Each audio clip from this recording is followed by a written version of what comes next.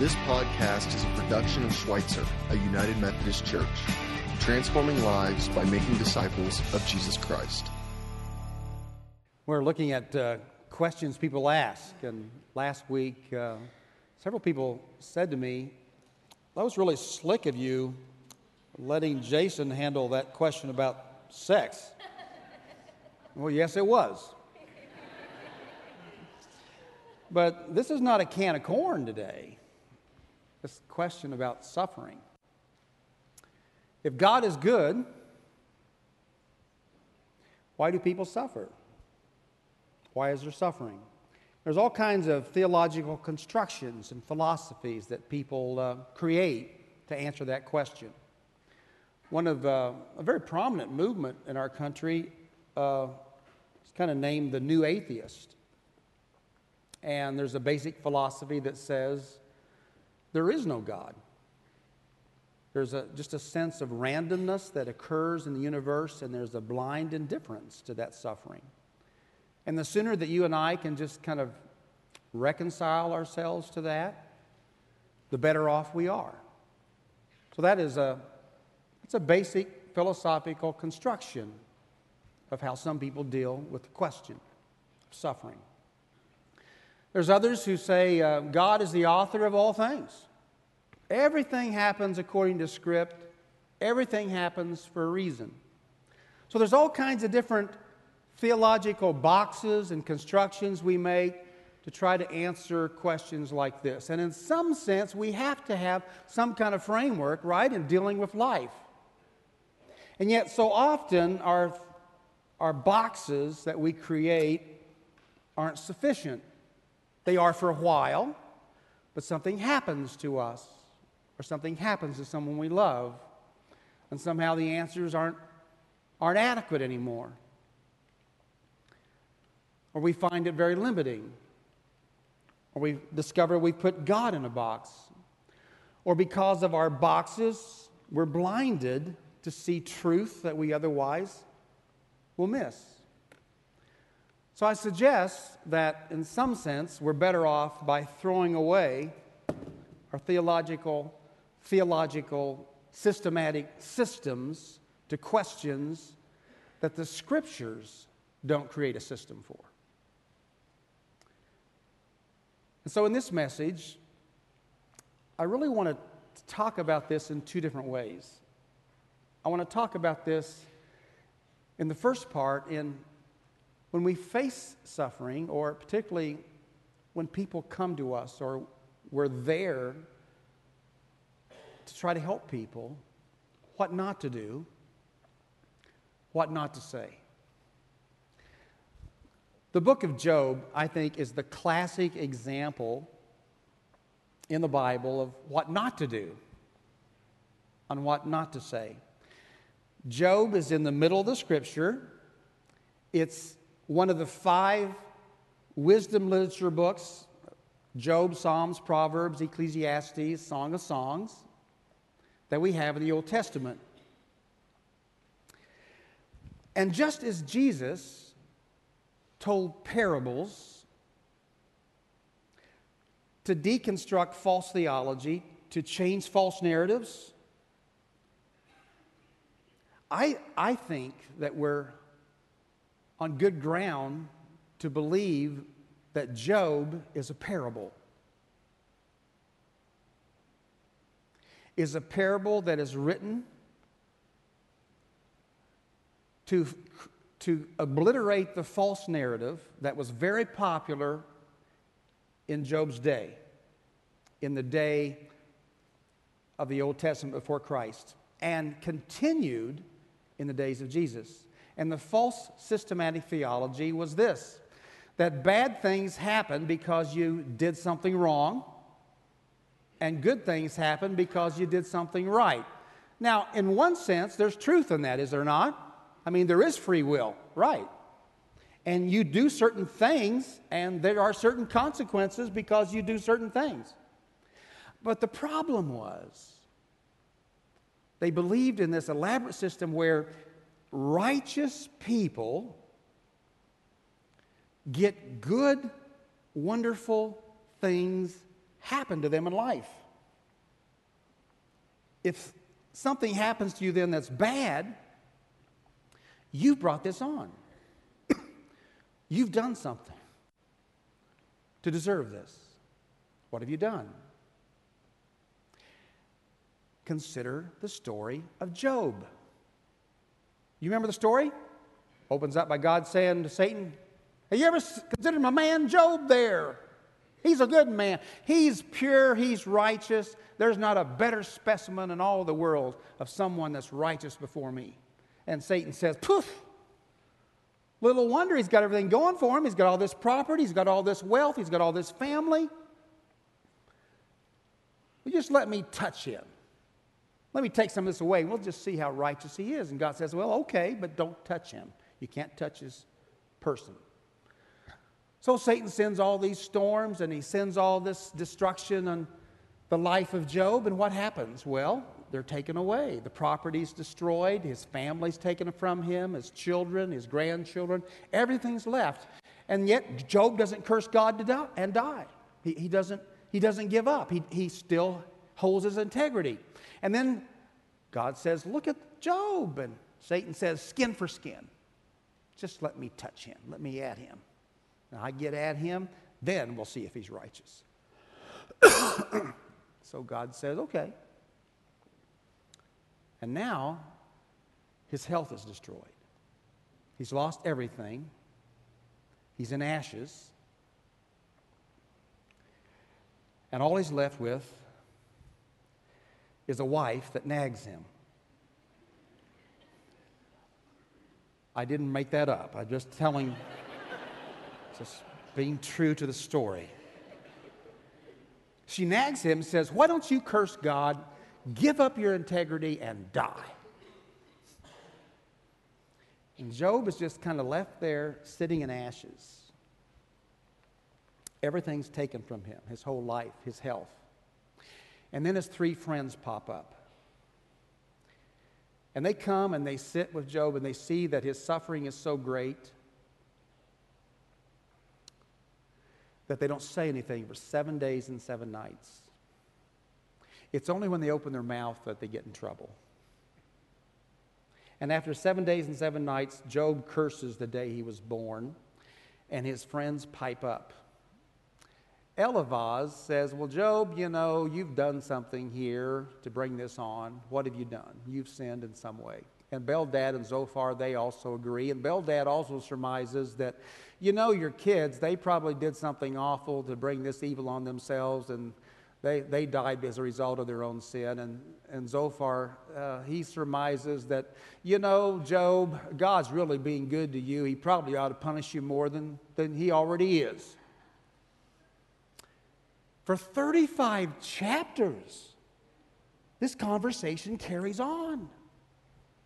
And then God shows up. And God gives Job a whirlwind tour of the universe. But the funny thing is, God never answers the question. Why? Never answers the question. Now, God does do something. He takes Job's friends to task. And he says to them, you three have misrepresented me with your answers. And he has Job serve as kind of like a priest in absolving them of their sin. Everything's restored, the story ends. But isn't it fascinating that in the story of Job, which I believe is a parable written to disintegrate this whole idea of our theological constructions, of our false, easy answers that we give to the why question, in saying that's not the way to do it. Philip Yancey has been around for a long time. He wrote 35 years ago, he wrote this book, Where's God When It Hurts? And more recently, he's written the book, The Question That Never Goes Away, Why? And he talks recently in an interview about what church people do to people that are in the hospital. He's done lots of interviews of people that are suffering. And he says that there's documented evidence that church people really do a lot of damage as they visit people in the hospital. Because church people tend to say things like this. These are things that I've created or constructed as well as Yancey listed. You're being tested. Have you done something to bring this on to yourself? Or God is punishing you. Or the devil is attacking you. Or there's a reason for everything that happens. Or if you just have faith, you will be healed. You know, I really do believe in healing, and I do believe in asking for healing, and I do believe that God performs healing and miracles that we cannot explain. But I think there's really danger to the name it, claim it theology that would lay this heavy on a person that is dying. If you just have faith, you'll be healed. Or at a graveside, God needed another flower, so he took this little one. Or, aren't you a privileged saint to be suffering the way you are? Does that make you feel better? But the classic one for me that I hear so often, that is a horrific misquotation of Scripture, taken totally out of context. Well, he never puts on us more than we can bear. So what I would suggest to us this morning is that there's a lot of things not to do. There's a lot of things not to say. And we are tempted, and we want to give answers, and people come to us wanting answers, or we go to people that's wanting answers. And false answers are far worse than no answers at all.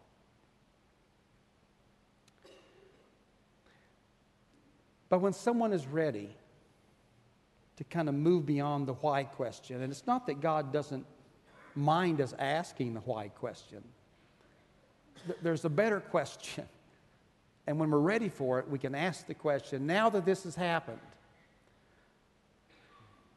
now that this has occurred, how do we move on from here? Or what can I learn from this? Or what is the good that I can bring from this? Or what out of my own wounds or out of my own pain can I do to help somebody else out? Or what is it that God and I together can help see happen that brings good out of this tragedy or this event?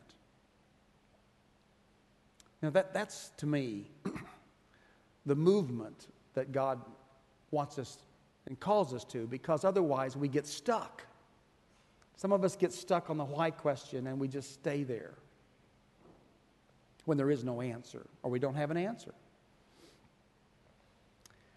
And so the understanding that Douglas Boyd writes, he's a professor and he's an author. He writes about 10 years ago this book entitled Letters to a Skeptic. And the skeptic is actually his father. And Boyd's the theological professor.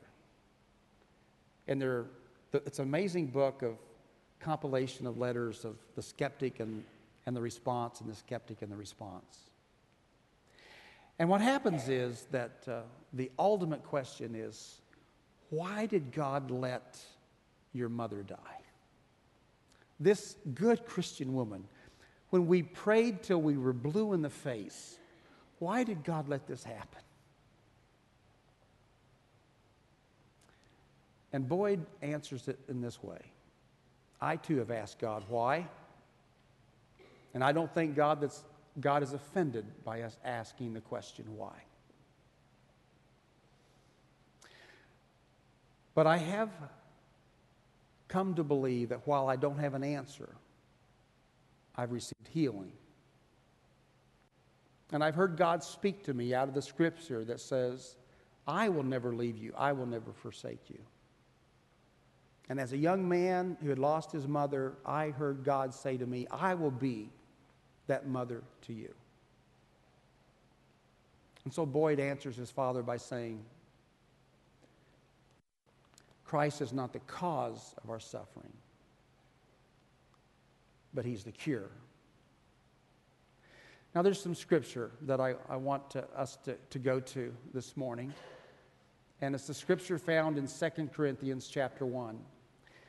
And just as Job, to me, is a parable in the Old Testament on what not to do or what not to say, 2 Corinthians, to me, is the book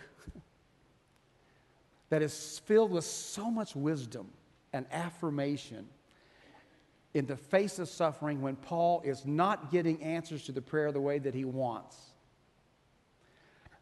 The book is full of all kinds of wisdom and finding the affirmation we need when we're in the midst of suffering. Let's look at those scriptures together. 2 Corinthians chapter 1, beginning with verse 3.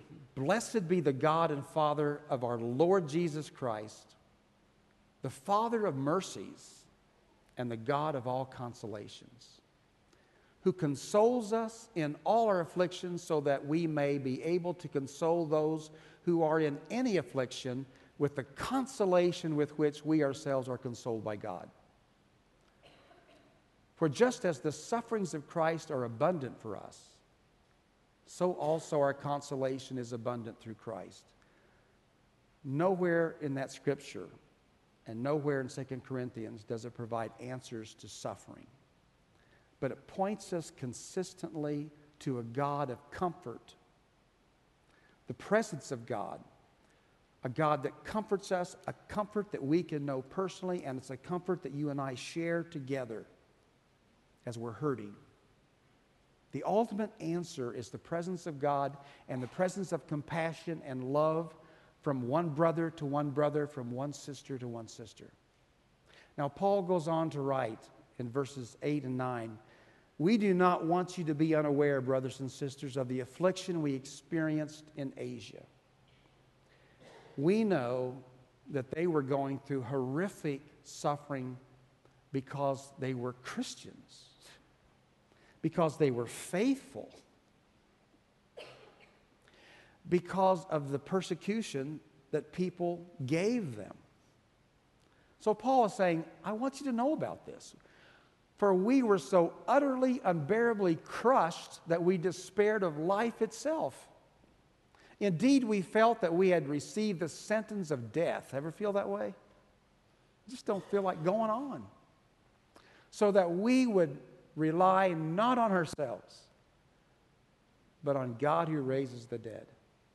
Paul is saying, self-sufficiency has its place. Grace is not opposed to effort, but there are things we come up against in life that we do not have the answer to, we cannot fix, we don't feel like carrying on, and unless God shows up and helps us, we're just not going to make it. You ever been there? I have been there several times. And what you discover is a strength within yourself that is God. The same kind of strength and power that God uses to raise the dead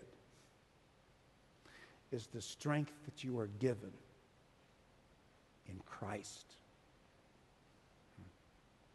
And so you begin to understand that I don't live with answers, but I know that God is able to redeem things. God is able to recycle pain. Two profound quotes, if you like quotes. Here's two good ones. Dallas Willard says, for those who love God, nothing irredeemable can happen to you. That's kind of another way of saying Romans 8:28, that God works all things together for good. Not that God works all things, but God works all things together for good to those that love Him, to those who are called according to His purpose. God doesn't author all things. God doesn't write the whole script in life. There is free will. We live in a fallen world. There are consequences to all this. But God is able to be the master of the brokenness of our life and to use it to help others for His glory. Philip Yancey says God isn't in the pain removal business as much as God is in the pain recycle business. Pain redeemed impresses me more than pain removed. In some ways, pain is helpful, isn't it? I'm not a fan of pain, but pain teaches a child not to touch a hot stove. Pain warns us about something that's destructive or harmful. Pain tells us there's something wrong in our body that we need to pay attention to. Emotional pain, spiritual pain, leads us to a sense of recognition that maybe there's something I need to look at here. What an affirmation to believe that God can recycle the worst that happens to us in some ways that's going to be helpful to others. And then just a few more verses of Scripture that Paul uses. For he who rescued us from so deadly a peril will continue to rescue us. I love that affirmation. You know, he's helped us in the past, he is helping us, and he is going to continue to help us. On him we have set our hope that he will rescue us again. You get the idea that they're still going through the storm here. Paul's right in the middle of it, isn't he? But as you also joined in helping us by your prayers, so that many will give thanks on our behalf for the blessing granted us through the prayers of many. Now, I said earlier about how sometimes our prayers aren't answered the way that we want, but it is through prayer, friends, that we discover this power, this strength, this intimacy, this love of God through prayer. The other night, some of us were sitting around a fire, open fire, and there was an astute young man that just out of the blue put me on the spot. And he said, Pastor Bob, you said a few months ago, tell me and I'll forget, show me and I'll understand, involve me and I'll get it. But you don't ever show me in your sermons. You just tell me. Well, that was an astute question. One of the reasons why we have prayer retreats is because everything we teach at the prayer retreat, we give a chance and an opportunity for implementation so that people actually practice it. It's not just in theory. But I do want to show you a way that we can pray and talk with God.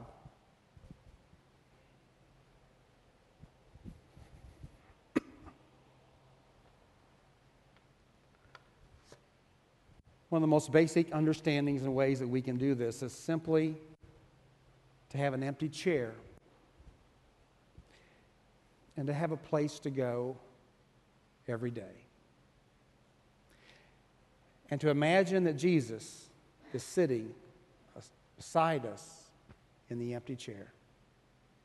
And we can talk to Jesus, our friend, about anything. And we can also listen. And we can carry on conversation with him. There was an older man that was dying. He was dying of cancer. And he had beside his bed an empty chair. The priest came to visit. His daughter had called him. And his priest said, I guess you were expecting me. You have an empty chair. And the man said, no, that's not it. That's not it at all, Father. And he said, please shut the door. So he shuts the door, the priest, and he says, well, tell me about it. And he says, well, you know, I've been going to church all my life, and I never really knew how to pray. I've listened to homilies on prayer, and they've just gone over my head. I've told priests that. I just don't get it. And one day I told the priest, can you help me out here? Can you teach me how to pray? And the priest handed me a book on contemplative prayer, and he said, just read this book and you'll be fine. I started reading that book. In 3 chapters, I had to look up 12 theological words. I just gave him back the book and said, thank you for nothing. But then I had a friend who said to me, Joe, just not that hard. It's like, imagine Jesus sitting with you in an empty chair, and you're just talking with him. And so I started doing that, and I liked it. And I began having conversations with Jesus all the time. And sometimes he and I would be sitting with each other, and there'd be an hour or two that would pass by. So I have an empty chair by my bedside, so I can talk with Jesus anytime. 2 days later, the daughter called the priest up and said, my dad died. And the priest asked, well, did he die peacefully? And he said, well, yes, he did. In fact, a couple hours before he died, he called me in the room and he kissed me and he told me some corny joke and he sent me on his way and told me he loved me. And then I left and I came back and I found him and he was gone. But the craziest thing, Father, because the priest had never told his daughter that he talked to an empty chair, he was afraid that she'd send him away or something. She said, Father, before he died, he got out of bed and he went over and he just simply leaned his head in the empty chair. And that's how I found him.